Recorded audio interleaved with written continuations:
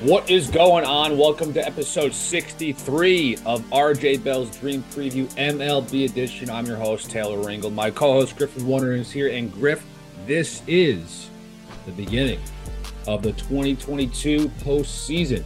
And of course, we record on a Thursday. We drop on a Friday. And that Friday, kiddos, you could be listening to this on Friday morning, 12:07 p.m. Game one of the postseason begins. But first, we're going to give you all the information on the wild card matchups for Friday. We're going to break down the wild card series and give some of our predictions about who's going to be in the World Series and even win it. And of course, Griff and I are going to really some roasting time. Finally, have our stages set. We get to roast and also comment surprising teams, disappointing teams, and some of our favorite moments from this season. Griff, what's going on? I'm just happy to finally outpace Aaron Judge's home run total with one of our episodes. Yes. Finally excited to get there. I feel like September really dragged on, to say the least. But I'm I think more pumped for this wild card series than I've been for a long time for baseball getting going. I'm always pumped for it, but especially this time. We've got some great series in front of us. I mean, we are going to talk about it forever, but basically where the Mets find themselves now is incredible for their World Series chances compared to what they were 4 days ago. It felt like, or really whenever before the Braves series started in Atlanta. A lot has happened, and I'm pumped, looking forward to it all. Just to recap best bets from our last show, went 1-1, ho hum, but happy to say that I feel like I've had a pretty good close to the regular season. And I'm going to try to keep that going as we go into the World Series and, well, the whole playoff run, because we probably have like a month left of the season. So, like, there's plenty of opportunities. We have a lot of baseball left. If we're going to be getting to the final day, if there's a game 7 in the World Series, November 5th is our last and final day, potential day of baseball. That's pretty lit. I'm not going to lie. Our potential, if it was a 4-game sweep in the World Series, it'd be November 1st. So we got another month left of this podcast, ladies and gentlemen. Right. That means a ton of baseball left to talk about. And since we just went over shortly of our best bets, yes, I lost. Didn't get the 9th inning, which is kind of a bummer. Down by 4. Toronto ended up winning 5-1. Barrios finally threw a good start. Maybe we see a good start out of him in the postseason. We don't know. But I wouldn't bank on that one. I know it sucks because I'm such a Barrios fan, and I've been trying to get him to pitch well year long. I think he finished with a mid-5 ERA this year. I don't know what was up with him. I'm not going to talk a lot about Jose Barrios because we have a lot more to talk about here. So before we get into the crutch of our show, which our first playoff episode, I'm going to give a quick ad that you've been hearing all year long. It's a free $25. You sign up right now at pregame.com. If you haven't yet, I don't know what you're doing because pregame will give you a free $25 site purchase just for signing up. How long does it take to sign up, Griff? Give me how long do you think? Couple clicks. I think I could do it in 17.4 seconds. You know what? If anybody can beat that, please tweet us because that would be a record. Because on our cards here, it says sign up takes 90 seconds. If you can do it in 17.4 seconds, I'd be amazed. Actually, sorry, I'll change my answer. 69 seconds. There you go. That's what I was looking for. 69 seconds, and you can take advantage of being a site member by making and tracking your own picks. You can post your own picks and analyze it on our pregame.com forums. Draw following and become a value member. Sign up today and receive $25 site credit to purchase premium picks from one of our pregame's very own handicappers today. I'm looking at one right now. Griffin Warner is one of those guys. Get your free best bet today. Go sign up right now. Okay, Griff, this is your time. This is our time right now. We're going to get right into it. Little quick recap of our 2022 season. Let's first talk about the team that overperformed the most. And we were talking before, a little pregame, our pregame pre-production meeting. And we were talking about it together, and we got to agree on something. And I want to say that I think it's almost obvious about the team that's overperformed over anybody, and it's the Baltimore Orioles. Yeah, I think that's the obvious answer. I was trying to like come up with something that would be a little bit different. And I think I threw the Cleveland Guardians at you, who are Yeah. a team we're still going to talk about because they're about to start a playoff series. Um, and have Shane Bieber on the mound in the first one, but we'll get to that and best bets coming end of show. But I think that, I mean, did anyone have any expectations for the Orioles? Maybe the biggest, if not second, third biggest long shot in all of baseball that were in the playoff race for as long as we were podcasting this season. I mean, incredible run for them. Sorry it didn't work out, but it happens. And I think the future is bright in Baltimore. They're very young, got a lot of talent coming in. Reminds me of the Astros or maybe even the Braves from a few years ago, and we've seen both of those clubs win World Series. So future is bright in Baltimore. Beautiful park. If you haven't, have you been there yet, Taylor? God, no, I wish. Get I on really it. wish. Get on I it. It's know. I heard great, it's great spot. unbelievable. Yeah, look, the Orioles were a huge surprise. I think everyone thought, and to be honest with you, I'll just throw it out there, hand up. I can't lie about it. I had my predictions posted all over the interweb, all over Twitter, everywhere. So I had them winning 65 games this season. Well, they shattered that one. They're above 500 ball club. I can't be more happy about a team that has so much upside. They have all the prospects. We got to see Adley Rutschman this year and Gunnar Henderson up this year. We got to see breakout stars, Felix Batista. We got to see Dean Kramer become a reliable starter for them. They still have John Means will probably be coming back next year. They have a Grayson Rodriguez, the top pitching prospect, one of the best pitching prospects in baseball, will be coming up. So they're all set to try to compete for an AL East title next year. Now, will that happen in the most competitive division maybe in baseball? With the Blue Jays, Rays, and Yankees all making the postseason, I can't see that those teams regressing that much next year. Maybe the Yankees lose Judge. That could be a huge loss for them. Maybe the Rays lose a few players offensively. I don't know. But the Red Sox looking like they're on the outside looking in. Don't know where Bogarts will come. So the Orioles are ready to pounce for the future. So congratulations. That's our overperforming, what did I say? Most overperformed team this year. Now, the underperformed squad, it's probably a no-brainer, Griff, for us. And I said two teams, and you're like, no, this is the one team. And I said, all right, that makes a lot more sense. Go ahead. And you've been talking, you hate this team more than I do. Ha ho ho ho. Life is too short, Taylor, to hate things. But yes, Dislike. I strongly dislike Tony La Russa and the Chicago White Sox. You did posit the Los Angeles Angels of Anaheim as potentially one of the choices, and not a bad one because they certainly underperformed. But Chicago White Sox all day for me. They were, well, I'm looking at it from the first lines that I grabbed from November 2nd, 2021. They were the fifth most likely team to win the World Series. And let's just say they did not even, in a really bad division, mind you. And just the Guardians, I mean, they had futures of being, I think, 18th most likely to win. Not great from that. I mean, even worse than the Oakland Athletics, which is really funny, but the A's trade a lot of people away. I get that. But anyway, back to the White Sox. In a bad division, fifth most likely to win the World Series. I think I picked them to be the 1 seed preseason. Sorry to bring that up. Probably shouldn't have, but I'll come out and say I thought the White Sox would be a really dynamic offense. They couldn't hit right-handed pitching all year, and they had a manager who was asleep in the dugout. So I'll pick the White Sox as the best, worst performer out there.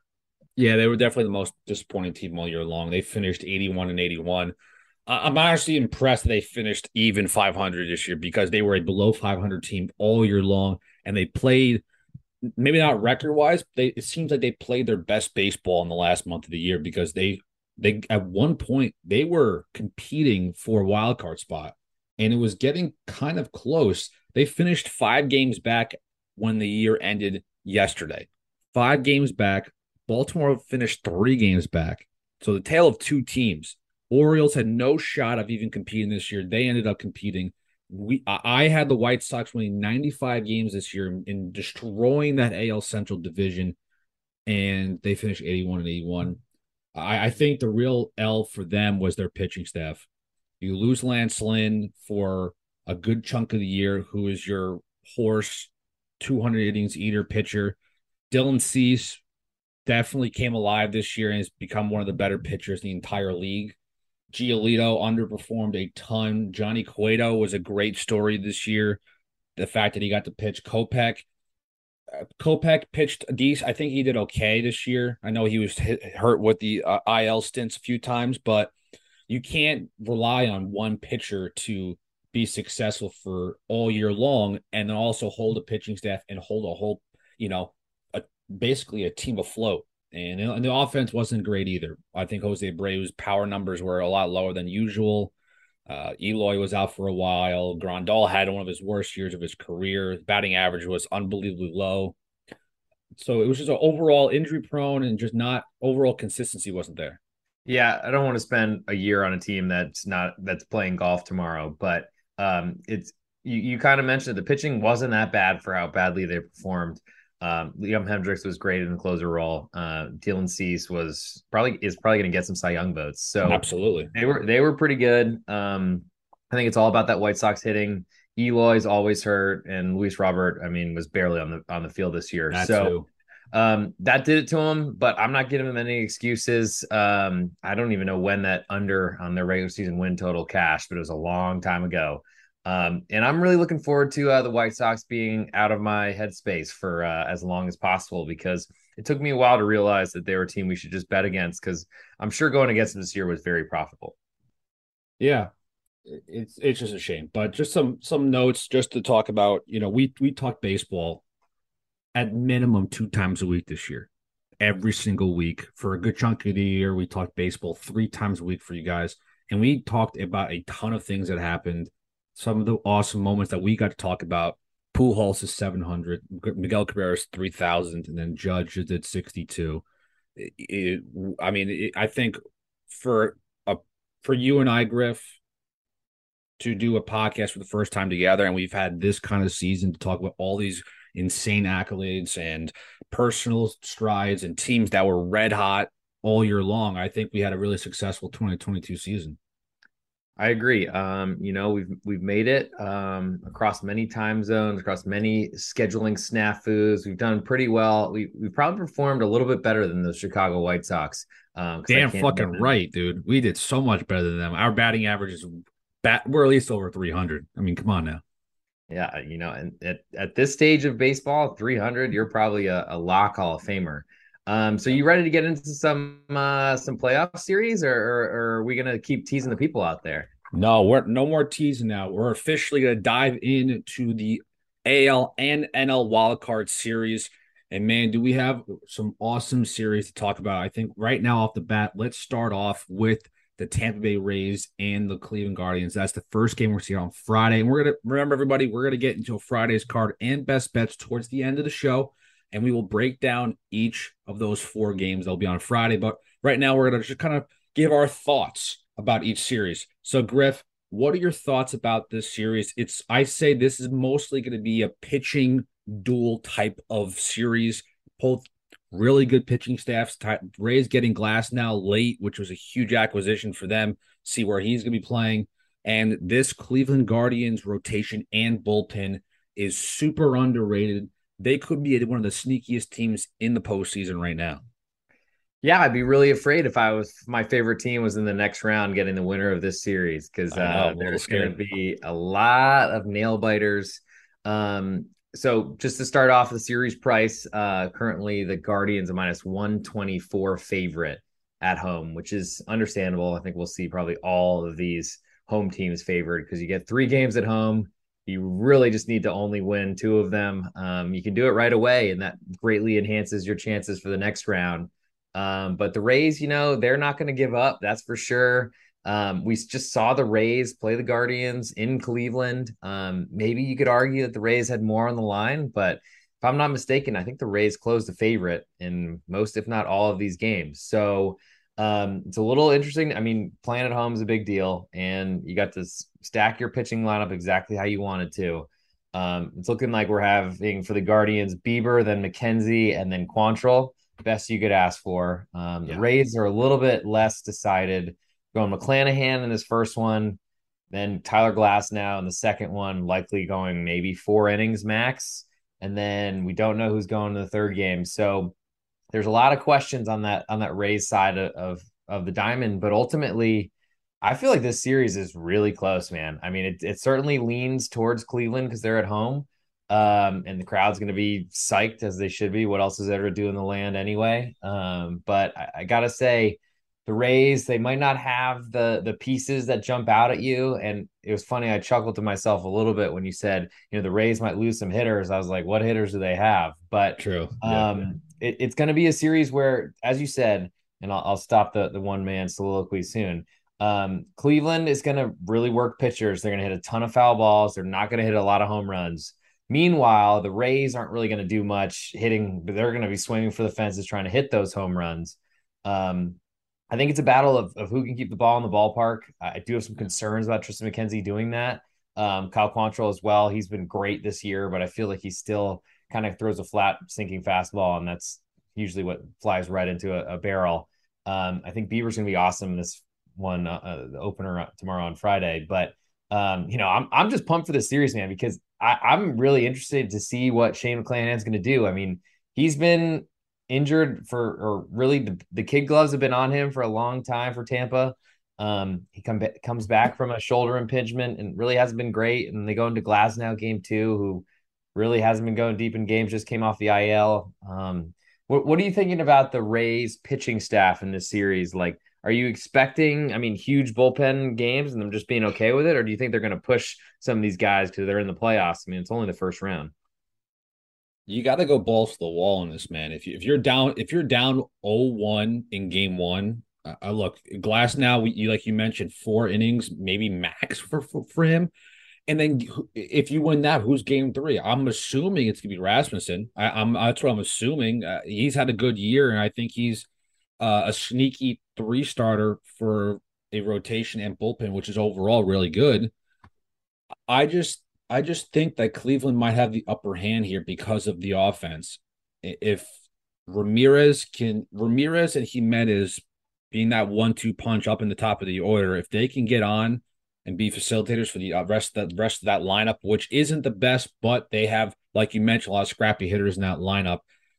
One thing to note here, Griff, it's a tale of both teams right now. Both ended the year on different notes. The Guardians finished the year 7-3 of their last 10 with a 2-game winning streak.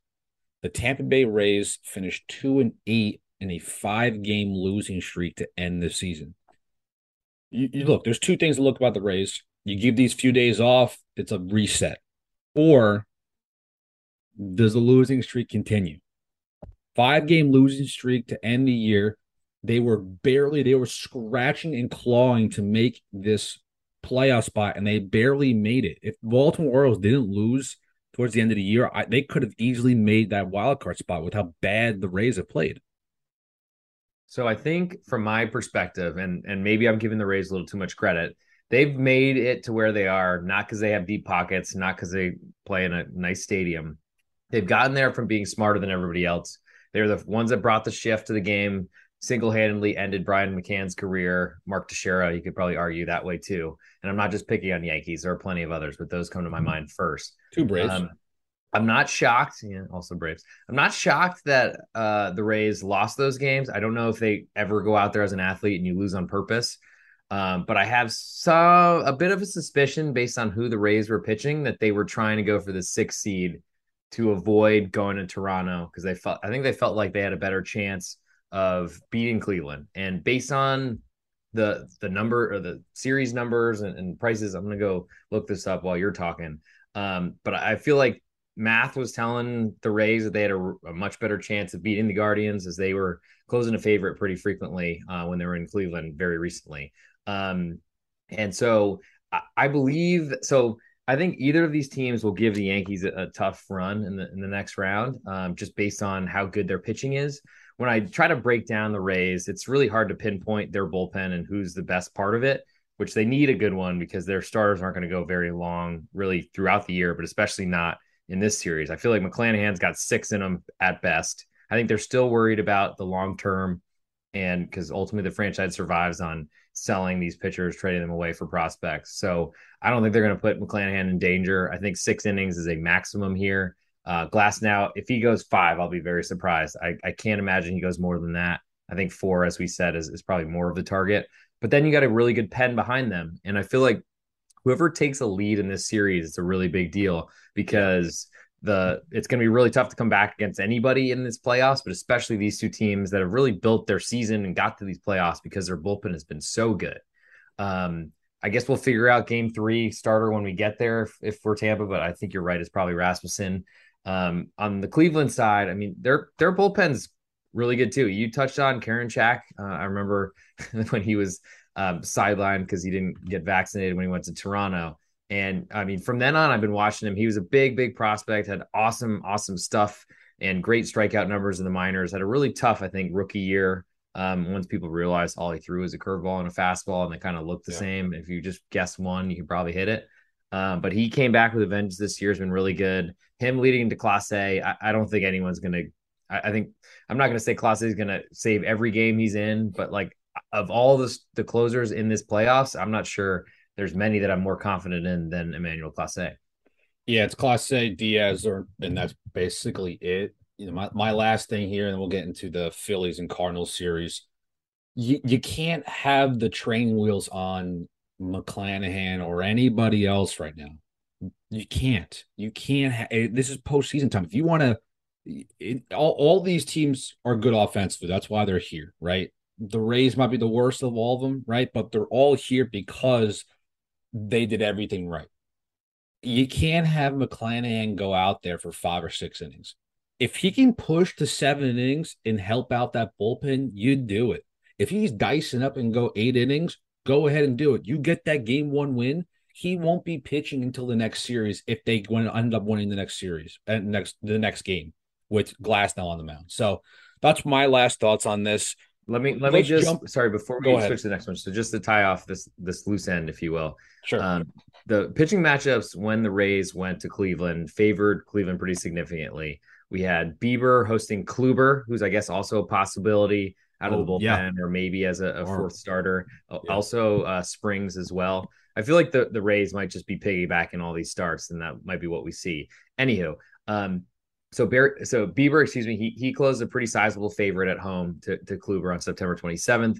On the 28th, it was Tristan McKenzie who's closed a like pretty much standard home field advantage type favorite to Tyler Glasnow, who was I think in his first start back from the IL. And then the last game was most disturbing to me when Jeffrey Springs closed a pretty sizable favorite to Cal Quantrill in Cleveland. So we might see that sort of same thing. I mean, we'll get to the lines shortly, but they're pretty short that I've seen so far in the Guardians. The Rays could be favored in game 3 if we get there, and that's a big deal because that's the determining factor of whether you get on. And I think probably when we go through Friday's card, we can kind of give an idea of where we think these series will end. But you've got a prediction for this one. How do you feel ultimately before we move on? You think it's an easy one for the Guardians, or do you think the Rays are going to cause some problems? I have right now. I have the Guardians taking this series 2-1. I think the offense is too good to not get past this Rays team. Yes, the Rays pitching is great. I feel like if they rough up the Rays early in game 1, that might be a tough way to come back in game 2. But Glasnow with 4 innings of Glasnow is one of the better pitchers in the game. You can get 4 amazing innings out of Glasnow. Very tough to come back, but I have Guardians winning the series 2-1. I'll agree with you. I think 2-1 is probably the safest pick. I don't really even. I feel like whoever wins these first games, there's so much pressure on game 2 that might bust the bridge or whatever and make it so whoever wins game 1 in these series is a really big deal. You'll see, and we'll get to this more in detail when we go through Friday's card. But I do think the Guardians are just strong enough at home. I think that's a big deal playing at home. Last at bats mean something. The crowd means something. And I'm a little nervous about the Rays' inability to hit Yeah, combined me with too. a lot of work for a bullpen that's going to have to go back to back to back 3 games in a row potentially, which no one really does in the year of our Lord 2022. Yeah, totally agree. Interesting series, a lot of good pitching. We're going to see it. I'm going to stick with the American League, keeping this same ones here. Seattle taking on Toronto. Seattle Mariners are going all the way up to Toronto to play the Blue Jays. Game one starts on Friday at 4:07 p.m. This is going to be a very interesting series. This might be the best of the four because we're seeing some of the better hitters during the wild card series. I'm interested to see how Julio Rodriguez is going to be playing in this series, setting the rookie record of Seattle Mariners rookie record in home runs. The pitching staff with Castillo, who's going to be pitching in game one of this series, which we'll talk about a little later. The Mariners bullpen arguably is the best in the game. I'd say competing with the Braves when everyone's on, and even the team we just talked about, the Guardians. I think Seattle might have the upper hand here. I might be nuts by saying that because of Toronto's lineup is stacked. I'm just not confident in Toronto's pitching.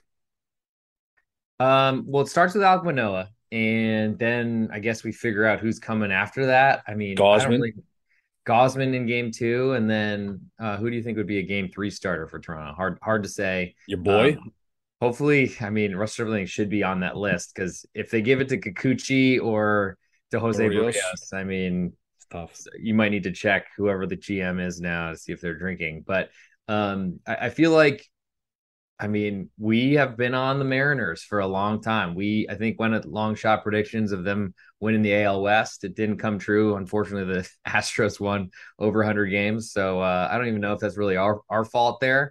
But Seattle had a great series and or great season. And this is a big series for them because they haven't been in the playoffs in a long, long time. Maybe before you were, maybe while you were still dancing in the dreams of the sky. Where am I going with this? I don't know. But I It's feel been a like long time. it's It's been been a over. long It's been time. There 20 we years. I'm go. Thank 27 you. years old.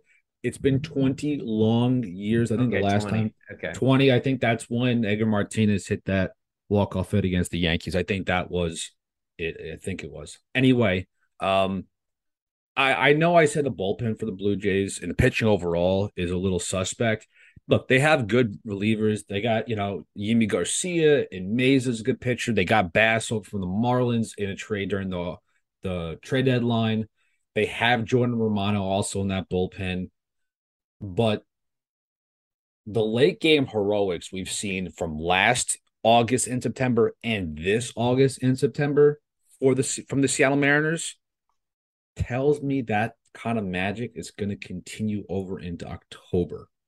When you have how everyone's clicking at the same time offensively, I know Ty Francis kind of slowed down a little bit from what he did in the first half. He was on fire, one of the better hitters, but you have him to line up with Mitch and Cal Raleigh's been one of the most surprising players, I think, in the league rookie year, having a monster rookie year behind the plate with Rodriguez and what's his name at third base, monster homer from the Reds. Eugenio Eugenio Suarez. Suarez. Too bad Jesse Winker didn't show up this year to play. Unfortunately, Adam Frazier didn't really play well this year, but they have the hitters to really hit up this team early on because I think Manoah might scratch off and get that game one win. Maybe Castillo is freaking so damn good. It's gonna be a battle. I think that might be a battle until the eighth and ninth inning when the bullpens are back at each other. But after that, man, like, do you have faith in Gosman? Do you have faith in Stripling to get that game three win? I don't know. I'm liking Seattle in this series overall. I can't believe I already forgot to do this one series down, but the series prices for this one: Blue Jays minus 150 at home, second biggest favorite of all these wild card teams. And I think they're there because they're at home. Obviously, that's a big deal, but also they have a much stronger lineup. You did just write off or read off a lot of the good hitters from the Mariners. I think if you were lining up those two teams together, I think you'll take the Blue Jays lineup Yeah, before you'll take the Mariners. So absolutely. lineup and at home, bullpen. is worse. I think I agree there than the Mariners. I don't know how much worse it is because I mean, Romano's been awesome. Good question though of how he'll actually do when he's in the playoffs under the lights. I mean, he's been pretty good in the regular season. I know it's a step up in October and later, but I also have questions about that Jays lineup because they don't work really pitchers at all. I think the nice part for I guess the Jays in the situation is they're not like trying to get into a really bad bullpen. So maybe they can swing at first pitches as often as they do. Like, I'm not sure the last time I remember seeing Bo Bichette take a pitch. Definitely not a fastball. So I just feel like what the Blue Jays could do is really rain on a parade really quickly and knock someone out fast. But for what I've seen from Luis Castillo so far, from what I've seen from Logan Gilbert all season, whether he's looked perfect or not, he's still had really great numbers this whole year. And I think pretty much in October playoff baseball, it's where hitting goes to die. Maybe it's because the pitching is how you get to the playoffs, and a lot of these teams are built with great bullpens. I feel like low scoring games are going to be what happens here. And in most of these cases, I want the team with a better bullpen. And it really that points to the Mariners here. I do think that it's going to be a big deal to see what they get from their rotation. I do have some concern about Luis Castillo, but he's been so good since they traded for So him good, man. He's that been like so I almost good. feel like I should believe that. And he's had some playoff experience. I think he was part of that wild card series in the COVID year when the Reds didn't score a single run in the entire playoff round against the Braves. He But pitched really well too in that break yeah, first the I Braves. He mean, pitched really yeah, well. I think they lost in overtime or excuse me, in extra innings in that one, if I remember correctly. So, I mean, there's some, I mean, Mariners plus 130 looks pretty enticing to me. I know that we've been kind of all about this team. They're not exactly the prettiest lineup out there. There are a lot of home runs only, but they've won close games for 2 straight years now. And I don't really see that changing just because we flipped the calendar and we're playing game 163. Yeah, I was about to read off the Castillo stats since he's been a Mariner, but I'll save that for when we Friday's talk card. about Okay. Friday's card. Okay. I just have a lot of faith in the Mariners. If I'm gonna look at the bracket again real quick here, looking at where it is, yes, it's gonna be. They're not going to advance against the Astros. It's just not going to happen. The Astros are just too damn strong. I clearly did not have them winning the division this year. Hand up to me. I'm going to say it now. I had the Astros winning 85 games this year. Losing, Correa and Gurriel did not play well this year. I really thought, and no Springer again. So I really thought the offense was going to die down for the Astros. Clearly not. They absolutely mashed the ball all year long. Kyle Tucker had a career year, 106 wins for the Astros. I had Mariners win 94 games, but the Mariners did win and made it to the postseason. At the end of the day here, I'm taking Mariners 2-1 series win. Griff, ended here. Why don't we start AL and then we'll do the NL afterwards? So then we'll just run through kind of what we see in these next series. I'm going to Okay. agree with you, and I'll go Seattle also, which is, I mean, that'll pay you a decent amount if you're taking that plus 130 right now for the Mariners to advance in Okay. this round. Not that I don't like the Blue Jays. I think they're strong, but I also feel like they've kind of been a little bit listless where the Mariners have been pretty hot for years, for a long time this year, especially considering how poorly they started the season. So then that puts us into, we both have the Guardians and the Yankees in the second round, whereas then the Mariners and the Astros. Go ahead, talk about your Yanks. Give us the reasons why they're winning the pennant. We'll get there in a second. We'll get there in a Okay, second. okay, We'll get okay. there in a second. Okay, so the Yankees ended off this year in general on a great note, 17-8 in the month of September after having a horrific, almost historically bad August at 10-18. Thank God they got the double digit wins because that single digit win column would have been horrific. But I have faith in this team offensively more than ever.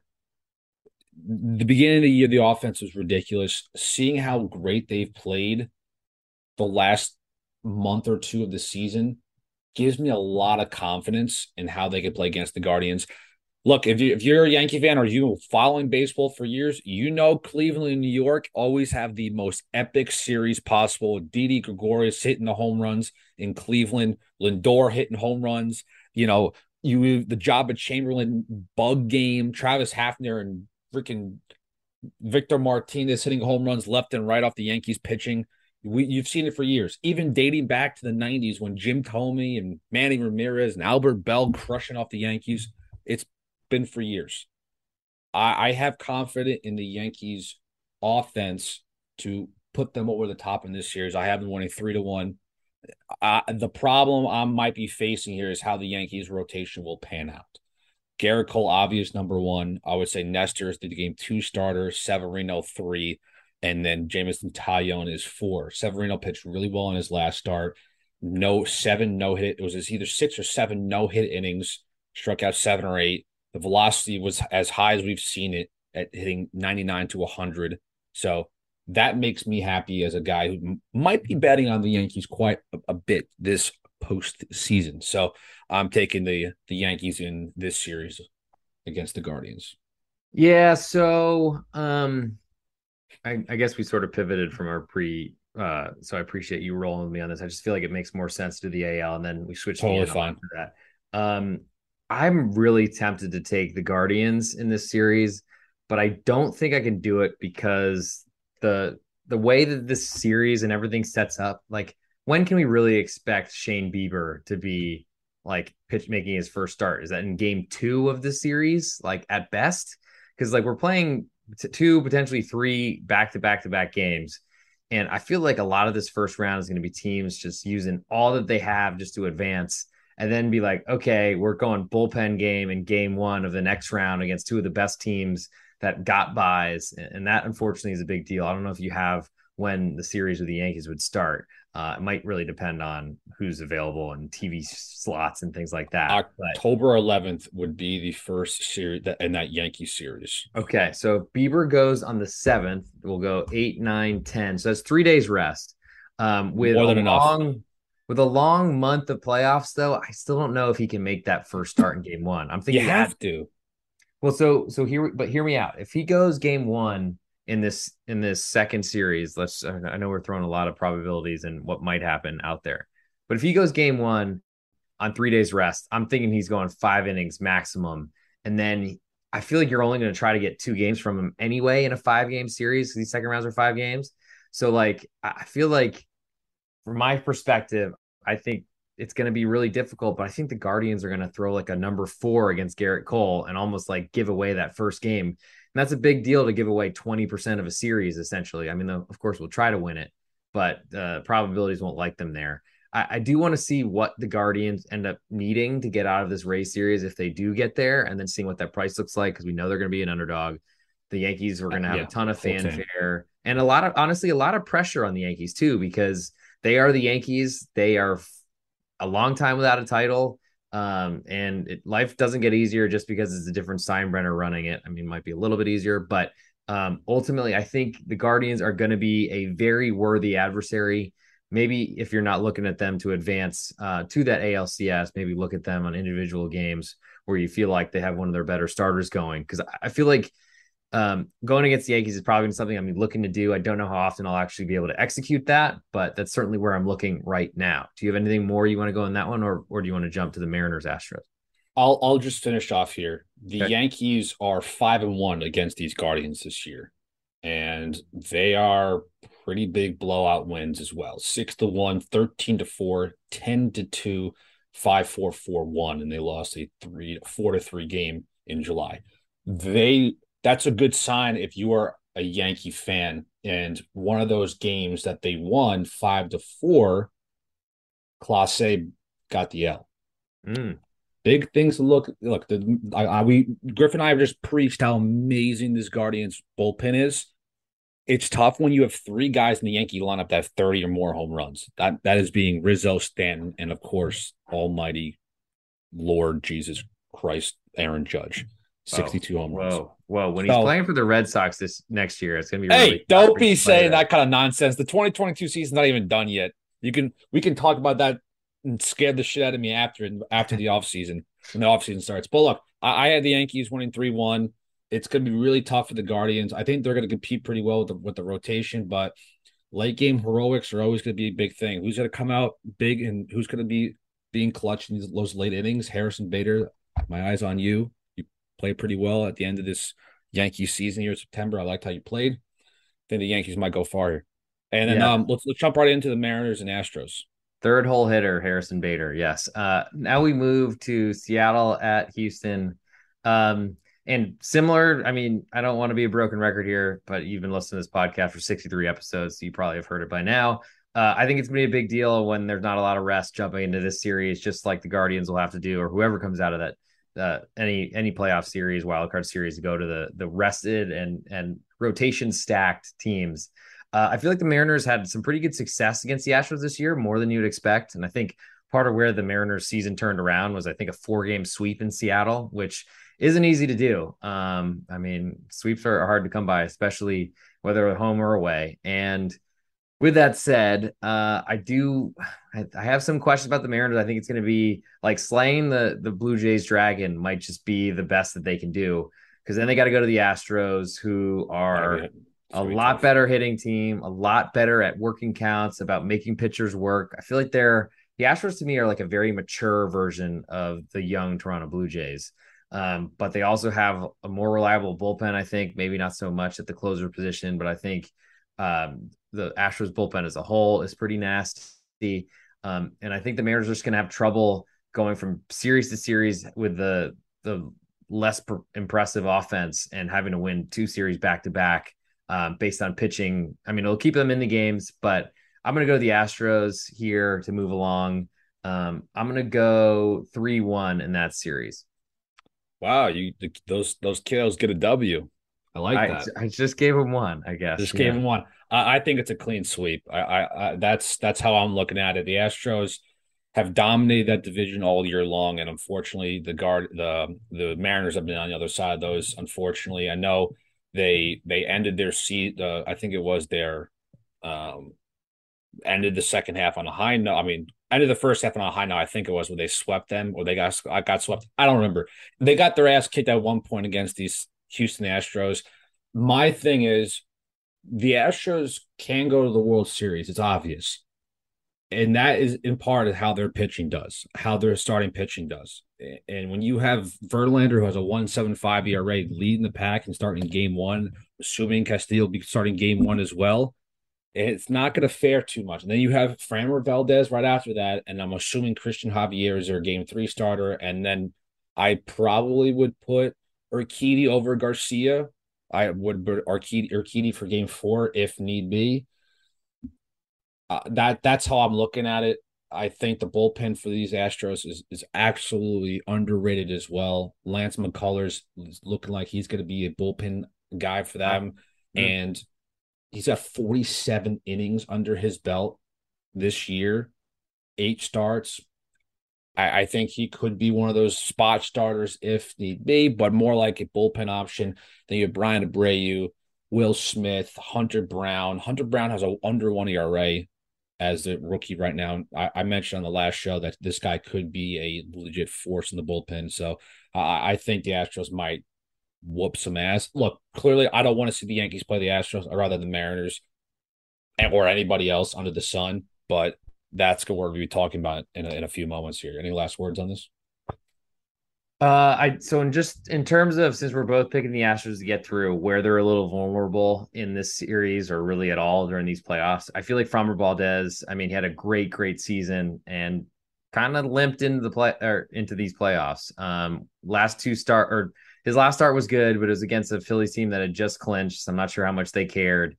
And he really wasn't good in his 2 previous starts ahead of that.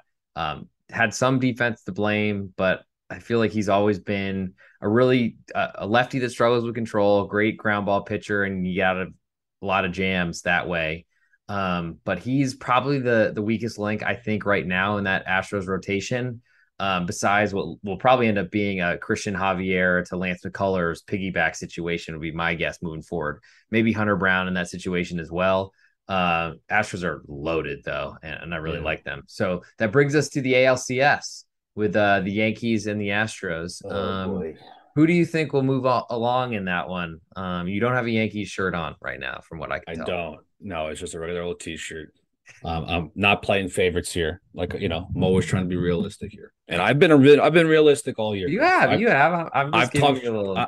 Right. No, no. And I'm leading up to something where people listening and be like, "Oh, Taylor, here we go." No, no, no. I've been very realistic all year. I've talked about how bad the Yankees have been, and I've talked how great they've been. When it's time to be real, I'm going to give you the facts and opinions. And I am firmly believing that the Yankees could win this series. It's going to take 7 games. It's going to be a dogfight. We're going to see Garrett Cole coming out of the bullpen at some point in this series. Oh, It's going to be a dogfight. If the only way, look, you know for certain Aroldis Chapman will not be on the mound in the ninth inning against Jose Altuve. It will not happen. I don't care if he was having buzzers. I don't care if it was trash cans. It doesn't matter. Altuve owns that guy. He'll never be on the mound again for as long as I'm watching. He better not be on the mound. It's got to be a absolute up by 45 runs. Throw Chapman on the mound and get some work in. But I think the Yankees win this series 4 games to 3. It's going to be a dogfight. Playing in the Bronx, it's going to be an absolute war zone for those Astros coming into the Bronx. The Yankee fans have been waiting for a little bit of revenge. Look, you can come and play in the Bronx during the regular season. That's one thing. You give Yankee fans a shot to talk to you for a little bit, a couple games here and there in the Bronx in the postseason. Telling you, man, the jungle is real. I have been there for regular season games against rivalry teams. I've never been to a postseason game. It's going to be an absolute war zone. Yankees win in 7. before I get to my prediction, tell me what that Yankees bullpen is going to look like. Assuming, I mean, we don't know any injuries or anything like that right now, but just like where it sits right now, how do you get the ball to Clay Holmes? I assume he's closing. Well, Ron Marinaccio will be coming back, I would say, in the division series, either the division series or the championship series. He's been pretty good. Look, if it's going to be Clay Holmes, which I'm assuming he's the closer, it's going to be, what I'm assuming, eighth inning, seventh inning role is going to be Loizaga, who's pitched pretty well down the stretch. Hard throwing right hander, has a good breaking ball. Ooh, boy. Clark Schmidt, who's pitched really well this year as a long man and gotten some work done. Then we're going to go with Efros, Trevino. They've pitched very well coming over in the trade. Lou Trevino is a 1.6 ERA in 21 innings. That's a lot of innings to give some sort of understanding if he's actually good or not. Efros, 2 ERA in 12 innings. He did get sidelined with an injury, but you're going to get Marinaccio back, who's pitched all year long, under 2 ERA with 44 innings pitched. Then you're going to have Lipke and then also Peralta, who've also had really good years as well with 2 ERAs. It's funny when Yankee fans and people that have either talk about baseball or don't like the Yankees, it's always going to like, oh, it's the bullpen's going to lose in the game. The bullpen's going to lose in the game. If you really look at it, these ERAs are extremely low. Teams all over the league would love these ERAs. It's Chapman and Clay Holmes have had horrible second halves. The bullpen could pitch well against these teams, against the Astros. That's how I'm looking at it right now of where how the bullpen's going to be organized. It's just how long are these starters going to go? I'd rather have Garrett Cole and Nestor Cortez and Severino go 7 innings, where then I can see either a Clark Schmidt or a Loizaga or a Clay Holmes go for an inning or two and call it a day.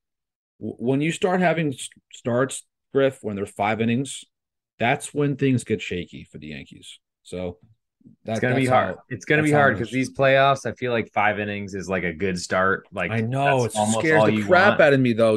It scares the shit out of me.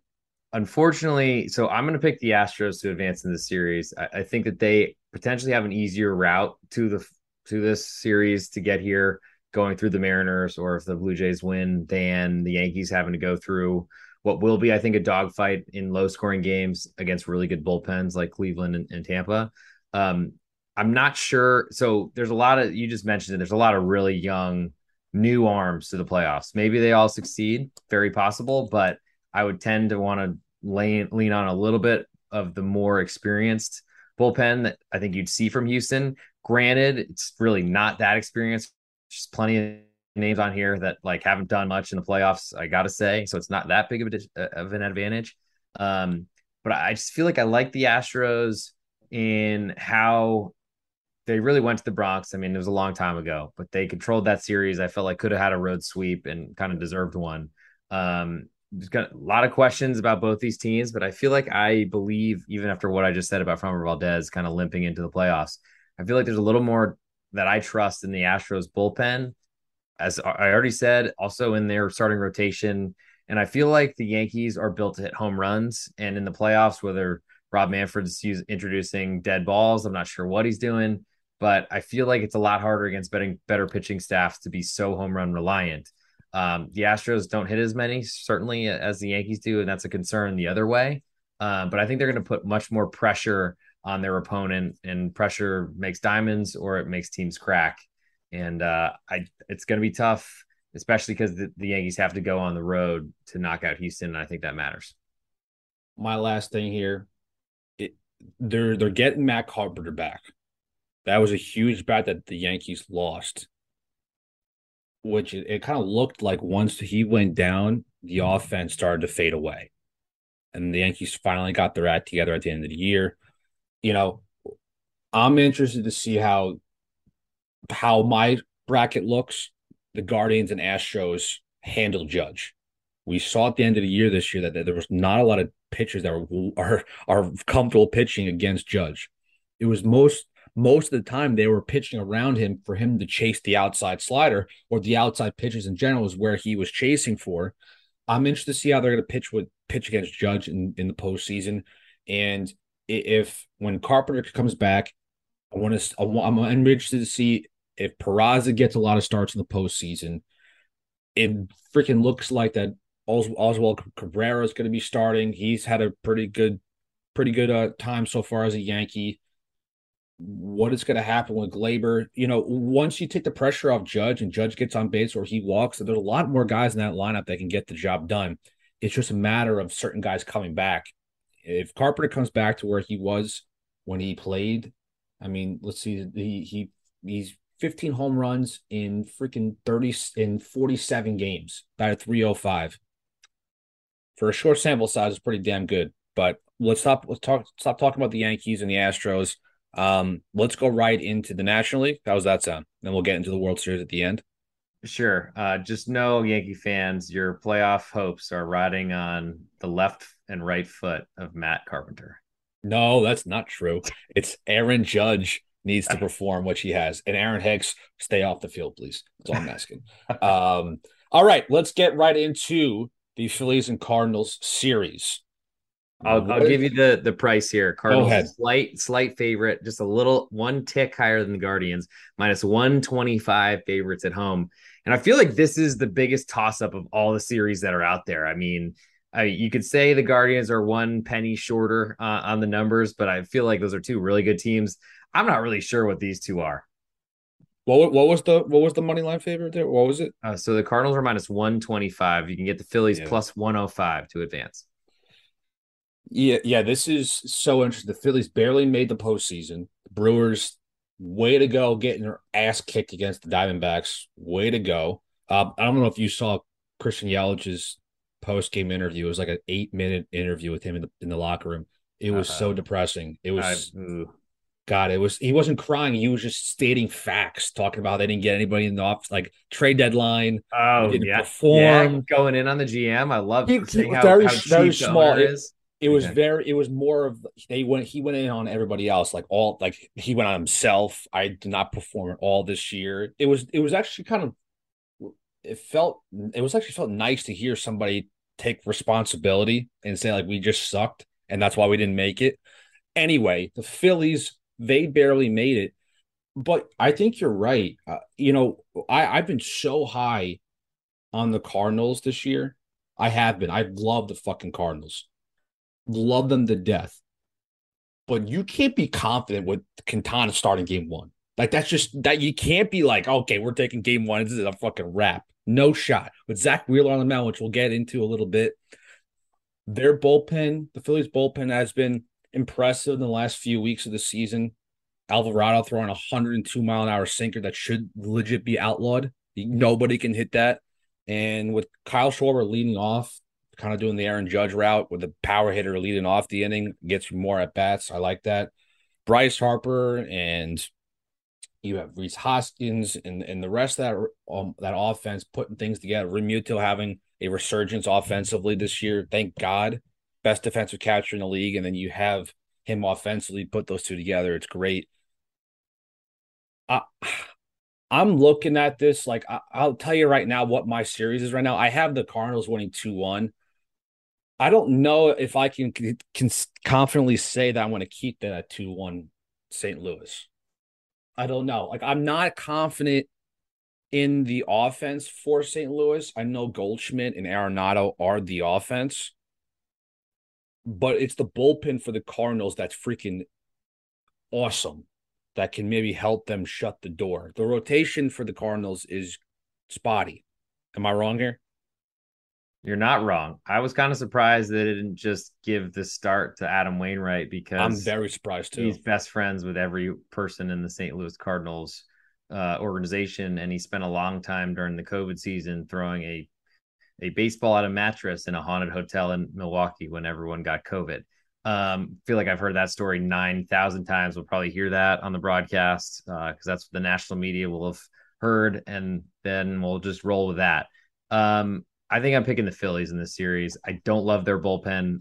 I don't know if I'm concerned because the Gallegos into Helsley eighth, ninth inning for the Cardinals is pretty dominant. But to be fair, there's plenty of times where Giovanni Gallegos gives me a heart attack. I So agree. I feel like Helsley's the best there that they have. I don't really know what Jack Flaherty's going to do. He's the best arm that they have in the whole organization, but he hasn't been healthy this year and really is, I think, almost impossible to rely upon. Kind of surprised Jordan Montgomery didn't get a look for the start here. Jose Quintana, I mean, he's a good pitcher. He's stuck around a lot longer, I think anybody else would have expected, and he's had a good year. And the ghost of Albert Pujols has somehow been hitting the ball over the wall nonstop. But man, from where I sit, I'm not really sure. I feel like I really like. I mean, if you look at a 3-game series, the first two, the Phillies are going Zach Wheeler and then Aaron Nola. Like I don't Man. know many It's tough. teams that can really even match up with that in this entire playoffs. I mean, the Mets certainly could, but that's pretty good. And for a team, slight underdog, yes, but Cardinals, I feel like we're in an awful division. Got a record that I mean, the winner of that division was going to get a bye anyway, but they didn't get it because they were good. I mean, clearly they're way behind the Mets in the standings. I think from where I sit, definitely big concerns with the Phillies bullpen, and really in any game you back them, especially if you back them for the series. A lot of concerns there, definitely. But they are also a team that, they might be a team that can really beat the Cardinals at their own game. And I feel like they have all of that power at the top, like you mentioned with Kyle Schwarber. JT Realmuto is awesome. Bryce Harper's mentioned third, which is rare, but it's tough to see. But I gotta say, I feel like the Phillies are a team worth looking at. Yeah, man. Look, I'm saying this now. I'm gonna go to tweet out by tomorrow before the noon start, before that noon first game, my final predictions. I'm giving basically what my final predictions are. This is the only series that I'm really wishy-washy with. I'm looking at these numbers, Griff, from the offense from the Phillies, man. Dude, they have some boppers, man. All right, look, Rumito, 22 home runs, Hoskins, 30, Sheen Segura, 10, Stott, 10, Baum, 13, Schwarber, 46, Harper, 18, Castellanos, 13, Verling has 6. But what I'm saying is that they have power all through the lineup. I'm sure Brendan Marsh will be starting in one of these games. I'm assuming he'd probably be starting over Verling. I'm guessing Marsh has totally changed his batting stance. He's turned into a better hitter since he got traded over from the Angels. I don't know, man. Like, do you think that these will be close, like low scoring games? Do you think we're going to be seeing that I think that's how kind your of games? playoffs are gonna. That's how the playoffs are gonna roll. And what close, low scoring games does is it means every solo shot is that much more valuable. And the team that's more likely to do that is the Phillies. The team that I think Yeah. is less likely to give up home runs, especially with those two stars in the first two games, it's the Phillies. Yeah. And I mean, you might see Brandon Marsh, I'm guessing, in game two against what looks like Miles Michaelis starting for the Cardinals. I feel like the Cardinals have like five healthy starting pitchers that are better than most teams have 1 through 5, but they're not top of the line starters that you need in the playoffs to get through a 3 game series. So um, it's also going to be an all hands on deck type situation. But the Phillies with Alvarado, and ever since they got David Robertson into that bullpen, it's really stabilized them quite a bit. So Anthony Dominguez has some bad outings in him, but he's a great pitcher and has a huge arm. So I really like the Phillies in this one, and I think that they advance. I'm really interested to see how Wainwright pitches. Wainwright has pitched in the postseason his entire career. He knows what it takes. Maybe he can be the old man, reliable kind of guy. Yachty's not going to be playing much. Pujols. So I think that's maybe the difference maker for the Cardinals is that they have a lot of experience. Even Goldschmidt has playoff experience when he used to play for the Diamondbacks. There were some postseason. He's had some postseason moments as a Diamondback. I want to see how things pan out in game one. If game one goes strictly to the Phillies, man, it's going to be tough. As you said, whoever captures game one most likely will take the series. With that being said, let's get right into their fourth and final wild card series. It is the San Diego Padres going all the way to Queens to take on the New York Mets. The New York Mets had the NL East in the bag in the middle of the summer, and they gave it up, and the Atlanta Braves took it home. But with that being said, the New York Mets are an extremely, extremely good team. I think this series, you could see a sweep by the New York Mets. I really think you could see it. So here we go. Mets minus 175 is our current price. I think if you're seeing a sweep, it's because the Padres offense is feeble at best. But part of me, and you could probably speak to this a little bit being in New York, I wonder if there's a little bit of like a feeling of like a crestfallen feeling because you were so ready for the Mets to win that division and get a bye. And now you have to win a first series. And guess who's next on Yeah. the yellow brick road all the way to the World Series? It is the Los Angeles Dodgers in LA, or LA with home field advantage. If you get through this first series against the Padres, that's scary. And it's also scary when you have to go up against Yu Darvish in that first matchup because Yu Darvish, as I think anyone that listens to either of us talk, we love Yu Darvish. We think he's awesome, and as a big underdog, he's like exactly who I want to look at. Not a bad pick for an underdog because Yu Darvish has had some success this season against these New York Mets. He has 2 outings, both 7 innings total, 14 innings. I mean, 7 innings in each game. Sorry, 14 innings total. He struck out 15 New York Mets in 14 innings. He both got the W's. First game on June 7th, and then the second game was on July 22nd. That's big. That's been talked about all morning and afternoon and evening on the radio stations here in New York. The one radio station I work at specifically, that's been mentioned quite often. And then also, the other thing was, who is Buck going to start in game one? Is it DeGrom or is it Scherzer? And it's hilarious that the callers and people tweeting, there's no confidence in Jacob DeGrom. I have no confidence in him. Look, you guys have just been spoiled for years with DeGrom shoving, going 7 or 8, 9 innings of giving basically no hit ball and striking out a dozen. Look, he's doing what every other starter does. Lets up 3 earned runs, 4 earned runs, big whoop. He's had a couple bad starts in a row. I'm fine with him going game two. Totally fine. I think Scherzer is the right move here. Has had the postseason experience and World Series experience. It's a good matchup against these San Diego Padres. Griff and I have talked about it all year long, how this offense has been pretty much Manny Machado, and that's it. He's a low batting average team. Besides Machado, who batted 298 this year, the highest batting average after that is a guy who's not even on the roster anymore, and it's Eric Hosmer, who batted 272 for the team. So the next guy after that is, oh boy, God, Griff, you might be able to hit better than some of these guys, man. Thank you. Thank you. Austin Nola batting a nice 251.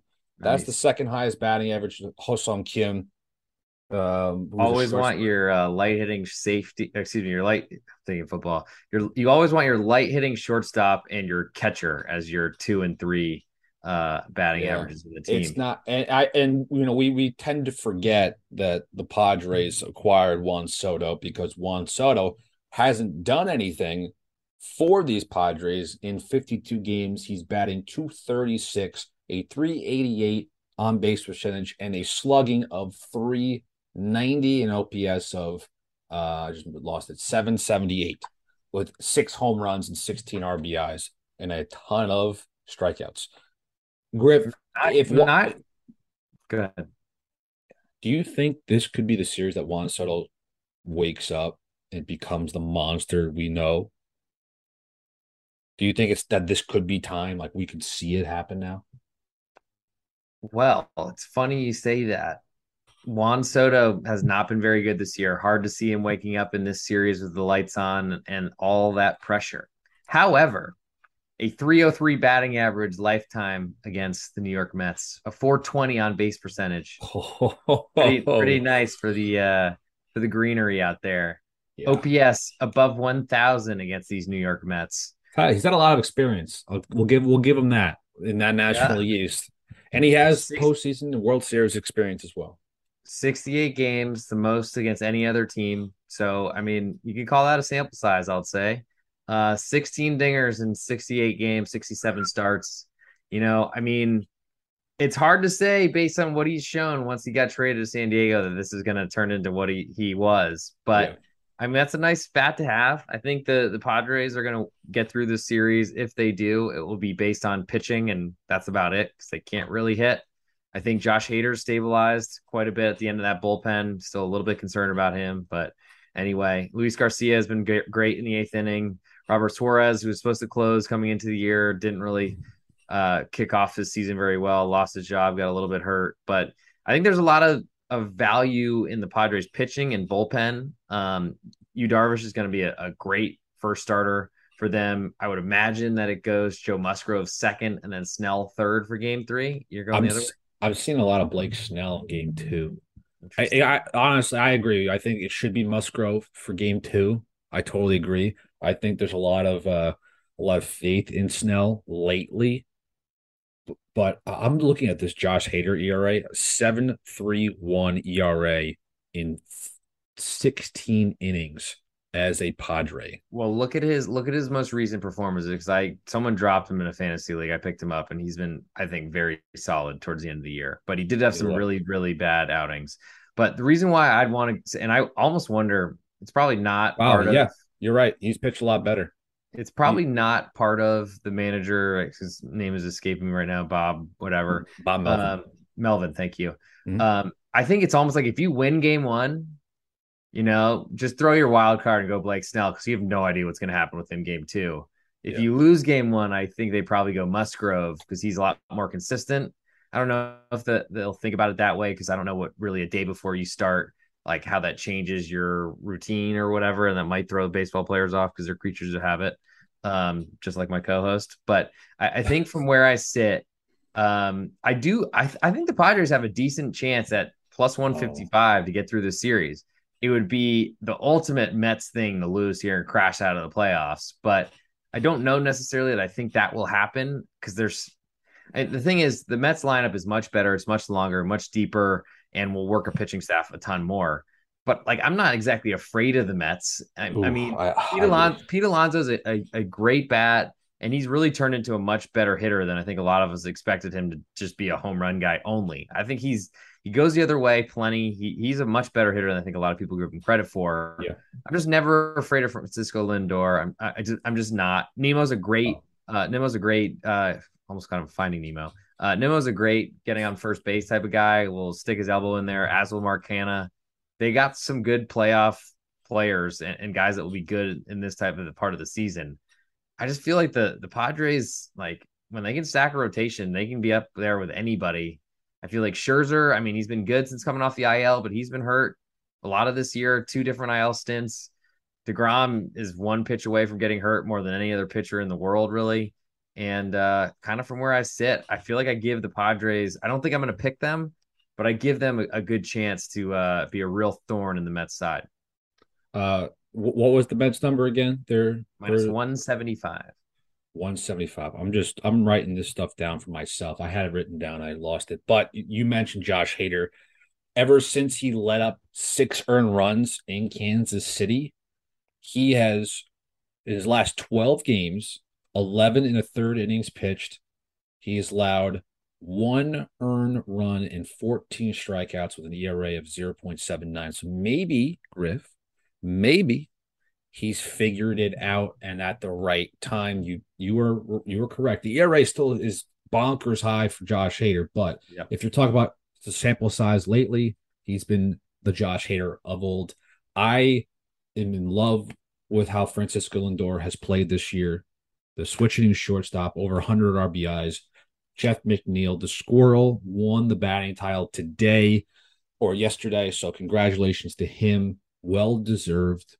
What car is he getting?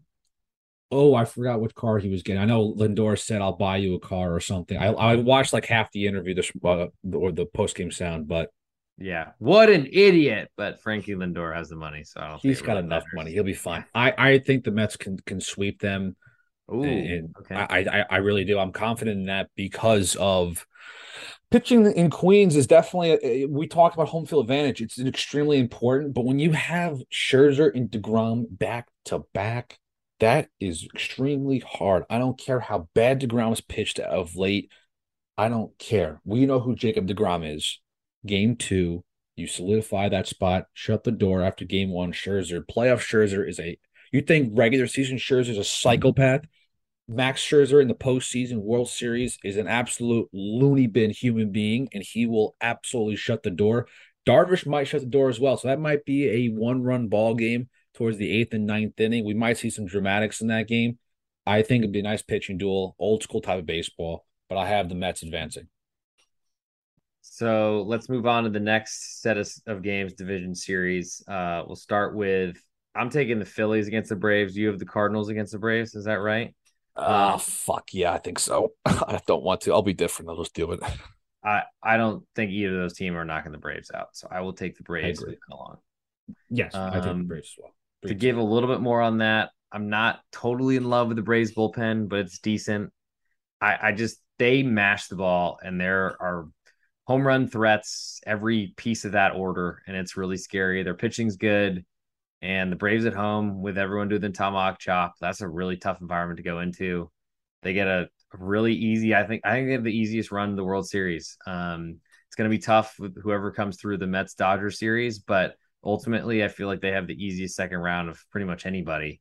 They've been playing great, steal that division. I really like them to keep moving along, so I'm definitely taking them here Yeah. against the against the Phillies or Cardinals, whoever gets through. Braves, man, they really impressed me in the last month of September here, especially against the New York Mets. Dansby Swanson hitting 3 home runs in a row, back to back to back days, finishing off probably the most surprising offensive year, maybe besides the Judge 62. But seeing Dansby turn into an overall all-star level hitter, 25 home runs, 96 RBIs, just a couple ticks under 280. And then you have Austin Riley, Michael Harris, who's come out of nowhere. Awesome. Excuse me, awesome addition in the middle of I think it was middle of May. He came about, or middle of May or middle of June. And then Matt Olson having a really good year, batting average, not really where it is, but that doesn't matter for Matt Olson. And then you have Contreras, who's become a factor. You get um, Vaughn Grissom, who's become a impressive piece. Wonder where he's going to be playing. Might be playing second base, or I'm not quite sure, to be honest with you. And then you have, Should be. yeah, and then Ronald Acuna. He did not have the best year coming off, an IL stint, but he's still a Ronald Acuna in that lineup. And then you mentioned the bullpen could be an issue here. If we can get a nice postseason Kenley Jansen, I think the Braves can win the whole freaking thing because everything else is flat out good, perfect.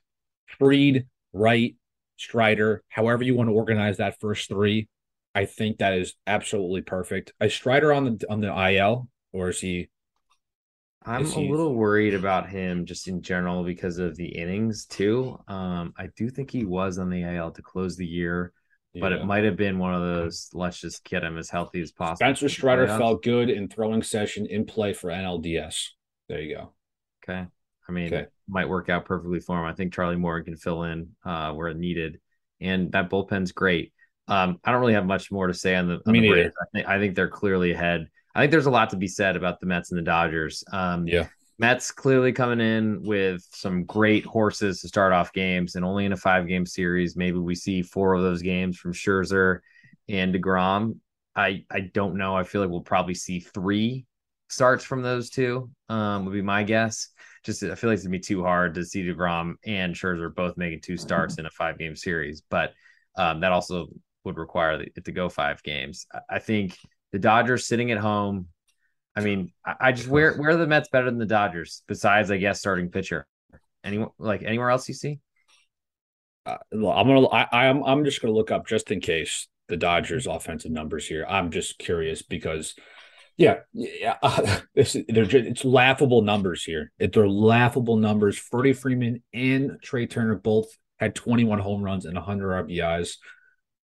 Trey Turner is not a guy that usually you never hit 100 RBIs in his career before. And then you have that plus Mookie Betts, who's had a ridiculous offensive year. Muncy, yes, the batting average is horrific, but the power numbers are there. You add in Justin Turner, you still add in, a Gavin Lux who might be playing a little bit. The offense is always going to be there for the Dodgers. The pitching going to be there. Is the bullpen going to be there? I think they'll be okay. I can't see Craig Kimbrell getting high leverage innings.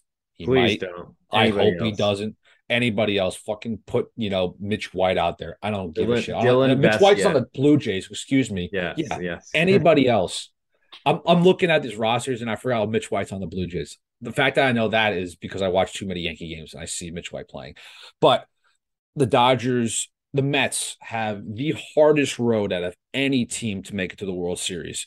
And it was their fault and their fault only. Imagine if they just won the division. They'd be playing in the championship series and ready to go face either the Braves or the Dodgers.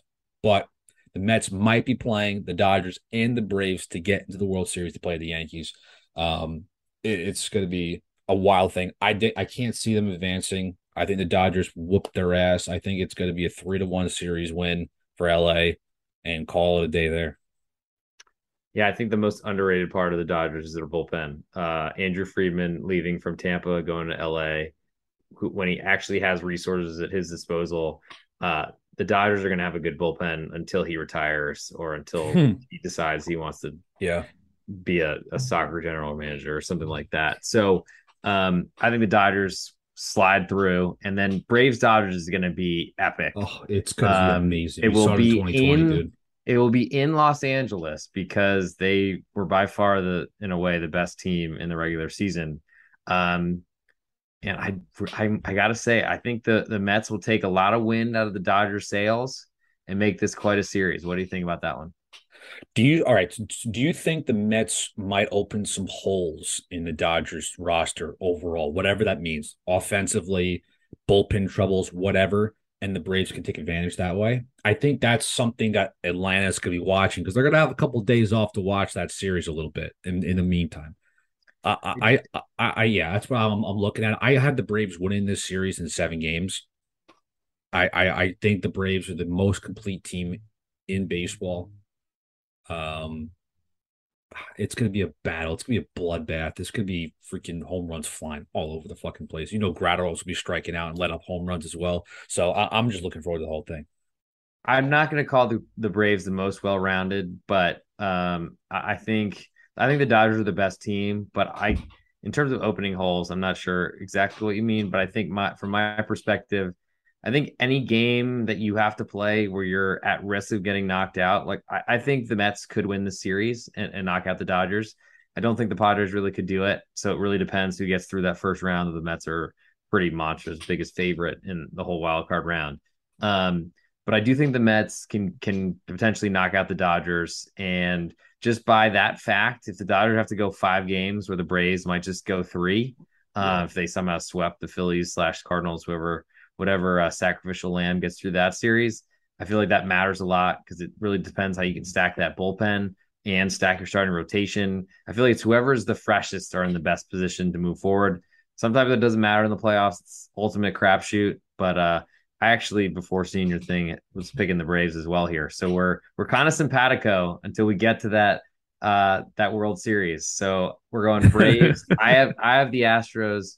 You have the Yanks. Good I'll dude. let you, since it doesn't make sense to really go too far into it. Just tell me what you got for your prediction in that series, and Sure. I'll give you mine.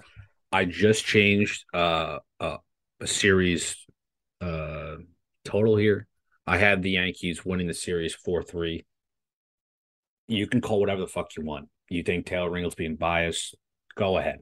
I'm not. I just think when it comes to the postseason, I really think that Judge is going to outperform. He's played well in the postseason in the past. Yes, that's not the whole offense. I think there's going to be some weird magic that's going to happen with the Yankees. It's the Yankees' time. This is probably the maybe one of the best teams we've seen from the Yankees since '09. When I talk about everything's all together here offensively, the pitching is there.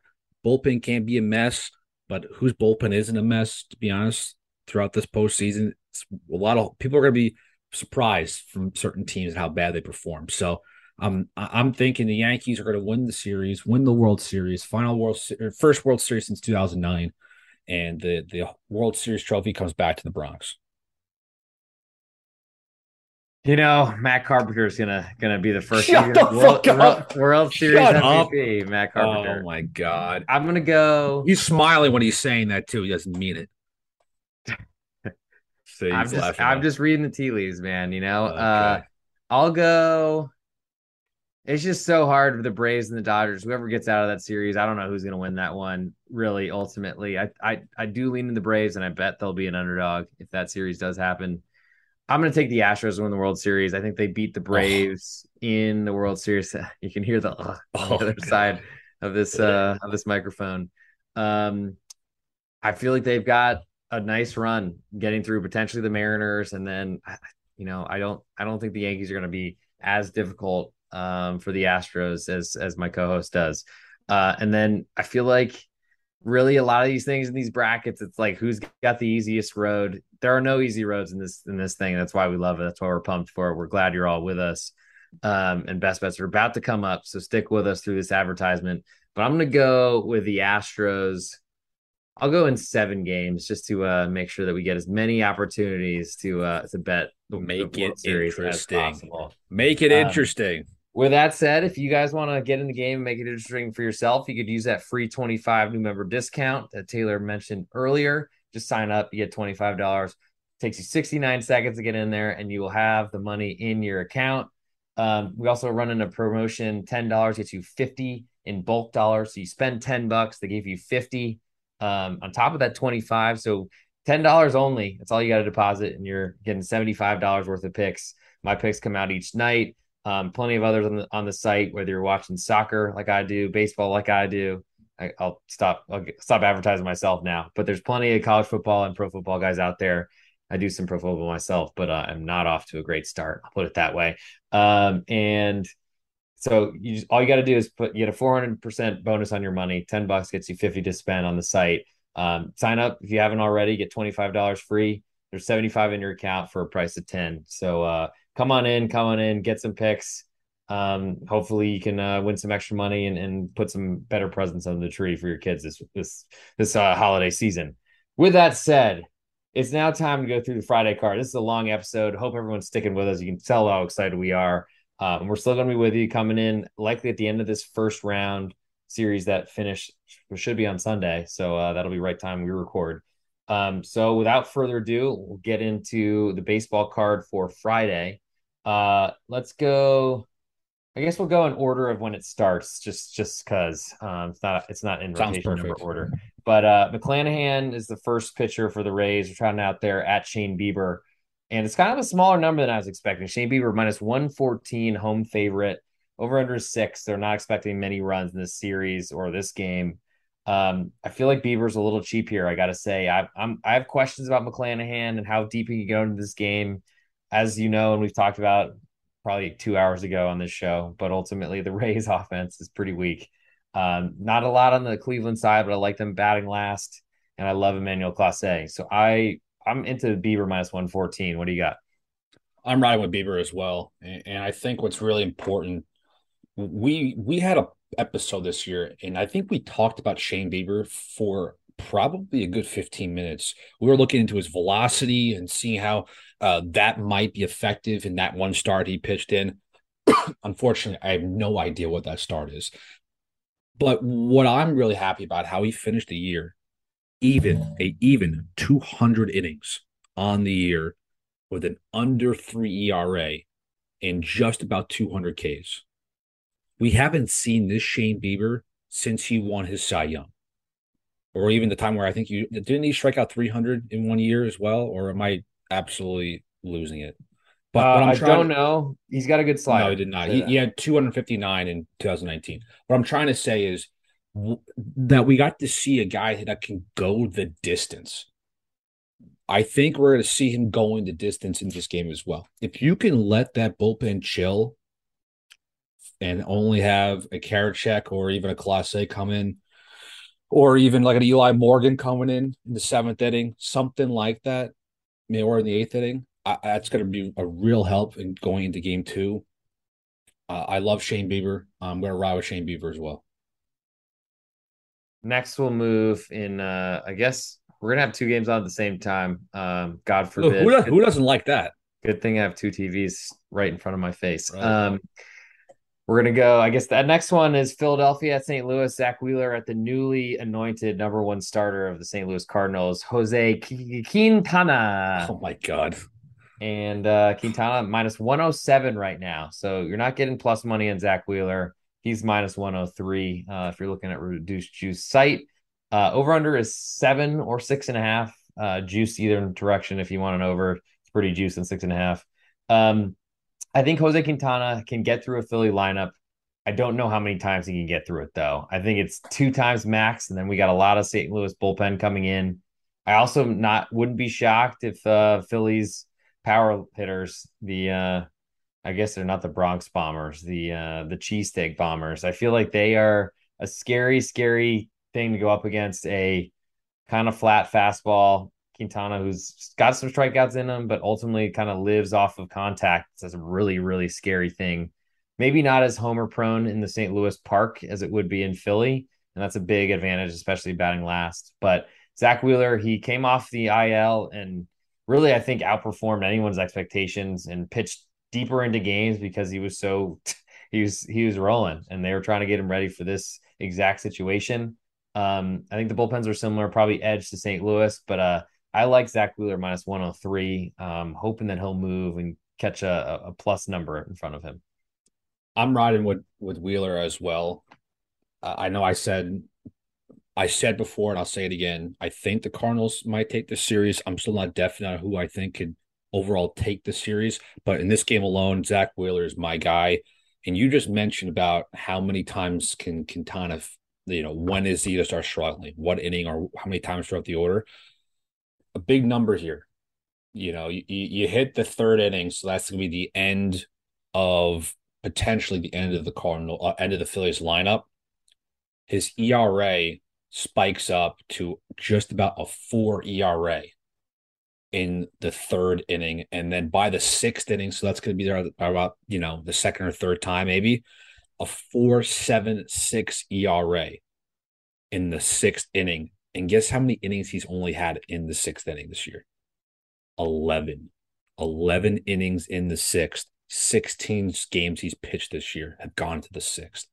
That is not good. That's just telling you right off the bat, this is going to be a short start. He's hitting 31 innings in the third inning, and then it starts to get to 29 innings when he hits the fourth inning, and then 25 innings when he hits the fifth, 11 in the sixth. He's gone the eighth inning one time this year.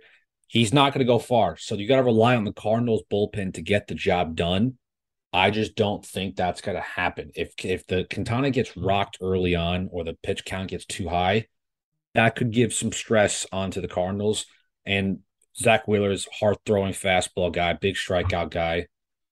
They have a lot of good hitters that really don't strike out too much in the Cardinals, but if Quintana has struggles, that means the Cardinals might have a tough time in game one.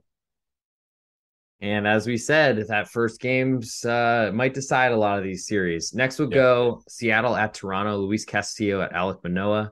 Manoah minus 129 favorite, over under is 7. Gotta say, Luis Castillo's been awesome ever since he came to Seattle. Started the year slowly, got kind of off to a slow start, coming back from injury. But I feel like I think he's gonna keep that Toronto lineup quiet. Depends how Manoah could do the same thing, and he'll have an easier time against the Seattle lineup. But this number, I mean, there's a pretty nice price tag on Luis Castillo plus 119 on the road as we speak. I imagine this one will climb. I imagine it'll climb a little bit because I think there's gonna be some Toronto money out there. What are you laughing about? I'm laughing because I get it. Blue Jays home favorite. Manoah's had a good year. I mean, I think Castillo's better than Manoah.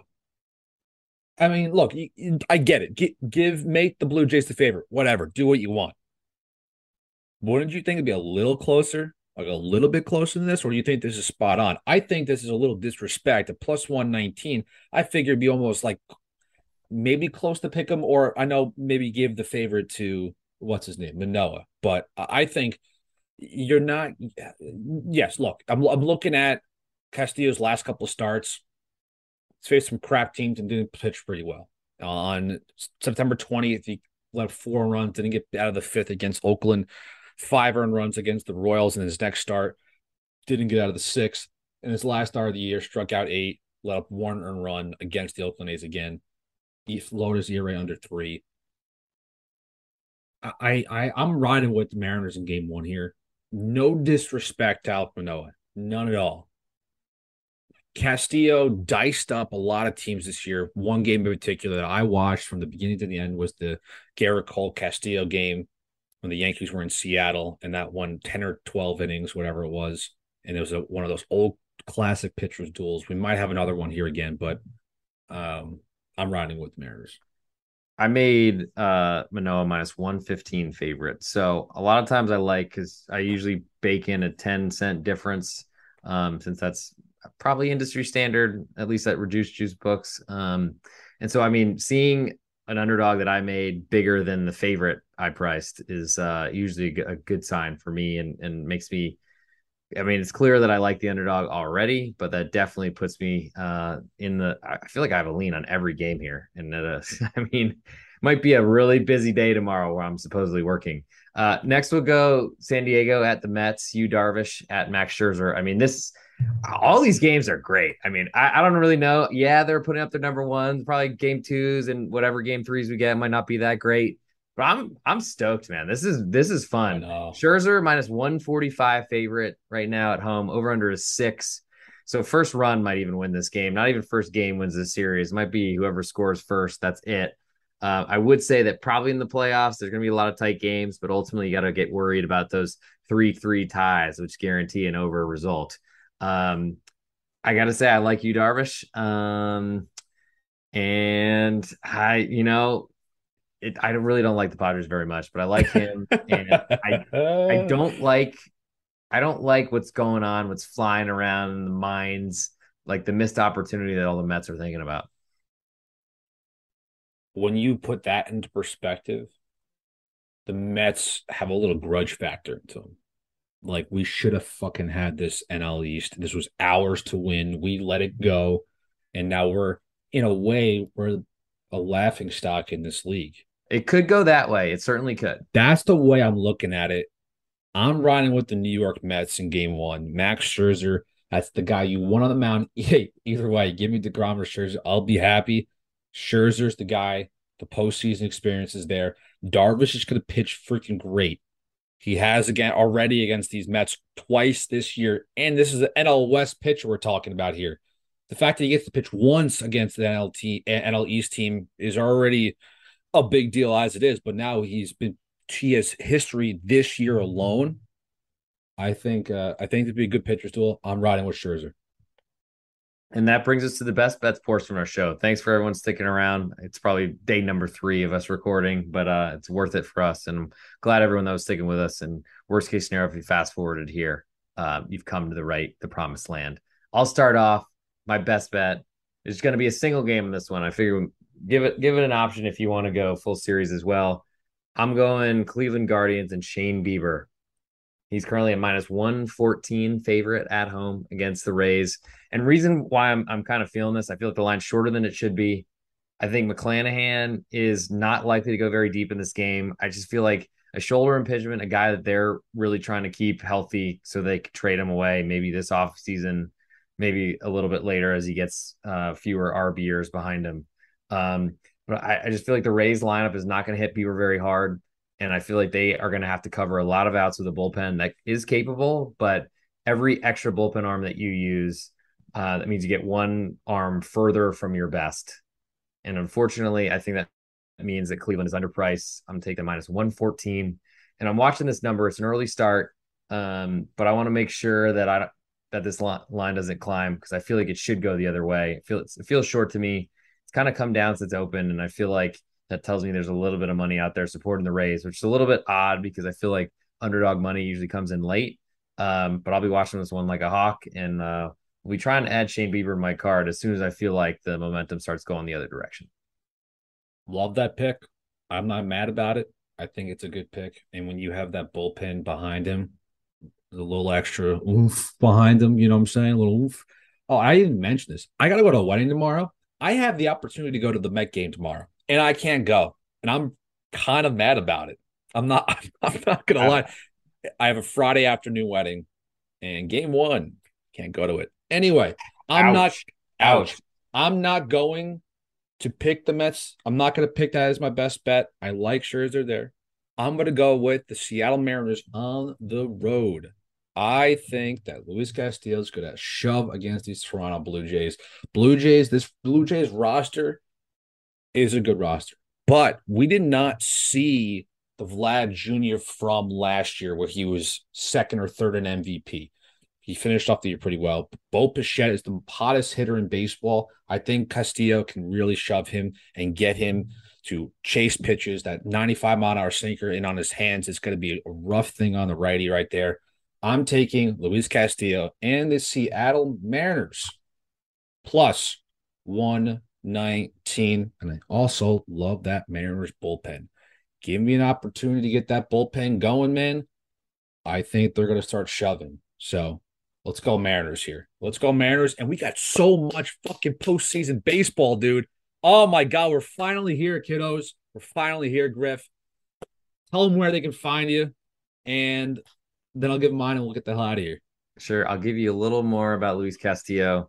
The Jays have a lot of right-handed hitters in that lineup, and he is a much better pitcher against righties. 13 points better in batting average. If I can do the math quickly, 42 points in on-base percentage. TOPB plus, it's pretty good. 30, a difference of 30. We don't have enough time for me to explain it, but whatever. I think Luis Castillo sets up really well for this matchup. I like your side as well. You can follow me on Twitter, @the_G Warner. Hopefully everyone loved the episode. We went deep. We went as deep as we could. We're going to go deep on Sunday once we get our division series. Probably do a similar type of thing. We're going to shove. We're going to do all the pushing and shoving, that Taylor's new favorite word. Thanks for sticking with us as long as you have. We appreciate it. We got a few more episodes left to go. We still got a month left, so stick around. We're going to give you some winners, some best bets, and hopefully we're going to enjoy some baseball. You guys can follow me on Twitter for the 100,000th time that I've said it. Go follow me @Taylor Ringgold. And I've been posting a lot more videos lately. I just posted a Pujols video and a Aaron Judge video on my Instagram and on my TikTok and wherever else you can find me. Go look me up. Just type my name in. That is a wrap here on RJ Bell's Dream Preview MLB Edition, episode 63. Griff, what is your last remark here? What's going on here? A video's coming out soon. Matt Carpenter. Oh, you know what? If Carpenter goes yard, I swear to God, you're going to fucking hear it until the day you die. He's cutting it from the wedding in a tuxedo. He's cutting the Matt Carpenter video. I'm cutting it right there. All right, so another great episode is all wrapped up here. We appreciate you guys sticking by. I'm taking the Mariners on the road. Give me Luis Castillo at plus 119. And Griff takes the Guardians as the home favorites at minus 114. Great pitching matchups. Game 1 of the postseasons is underway. You guys will probably listen to this right before game time. Game time's at 12 o'clock, kids. Get those bets in. We'll catch you guys on Monday. Peace.